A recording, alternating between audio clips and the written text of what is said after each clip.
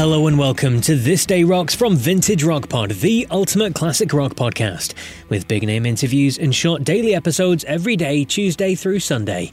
I'm Paul Stevenson. Thanks as always for hitting play. Now today is November the 9th and we start our look back in history in 1967 when the first issue of Rolling Stone magazine was published.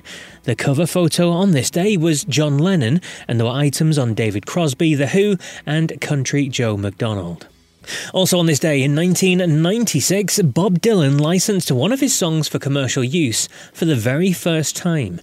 He allowed the Bank of Montreal to use The Times They Are A-Changin'. On this day in 1974, Bachman Turner Overdrive became the second Canadian band to have a number one hit in the US when You Ain't Seen Nothing Yet hit the top spot. The other band prior to do that was the Guess Who with American Woman, which was another band that Randy Bachman was in.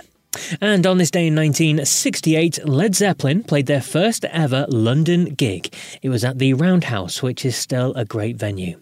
But for our story, we're looking at the results of the century from the RIAA.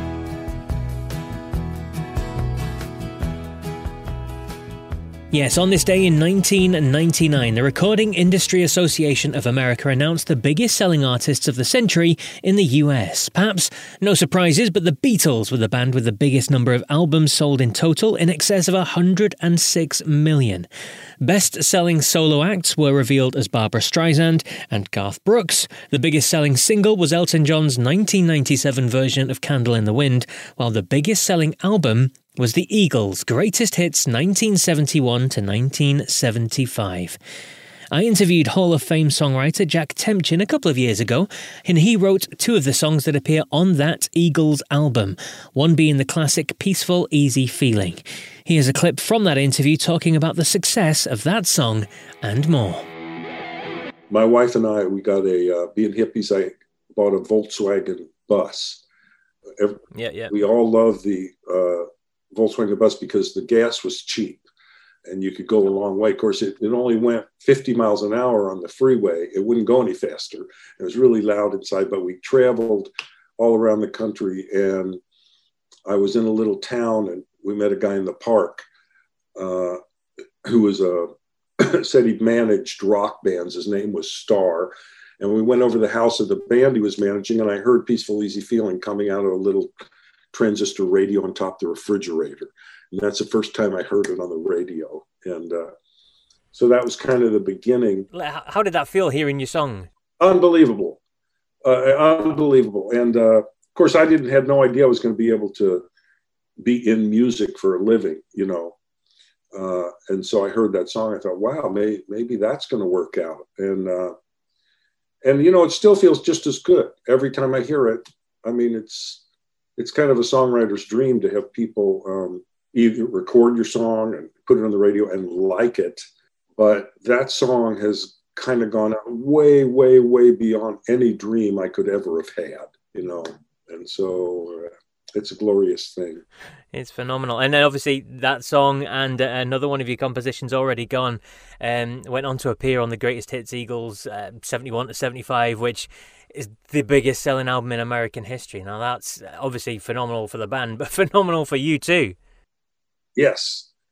And beyond anything that I could have thought about or expected, you know. The brilliant Jack Temchin there. You can hear more about that story and working with Glenn Fry and how he managed to work with the Eagles to start with on the episode 10, which is all the way back near the start of Vintage Rock Pod, as I said a couple of years ago. Episode 10 to hear the full interview with Jack Temchin. But that's it for November the 9th. I'll be back tomorrow with more rock goodness, but until then, take care.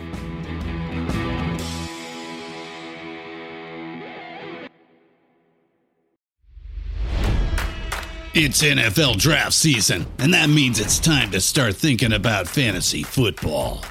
FantasyPoints.com features industry-leading experts and prognosticators using proprietary hand-charted data to help you score more fantasy points. FantasyPoints.com is the place to go for whatever kind of fantasy football you play. Whether you play fantasy football, daily fantasy sports, or do a little bit of everything, Fantasy Points has the meticulously researched content to guide you to victory. And why wait for the fall? Fantasy Points also covers the new spring football league, the UFL. Join the guru, John Hansen, Scott Barrett, Joe Dolan, and other massive names in the fantasy football universe with an exclusive offer. Use code Pantheon for 15% off any Fantasy Points package, including the all-in package, with access to every article, tool, and data nugget that Fantasy Points has to offer. That's fantasypoints.com and code Pantheon for 15% off at Fantasy Points. Fantasypoints.com, code Pantheon. Score more fantasy points.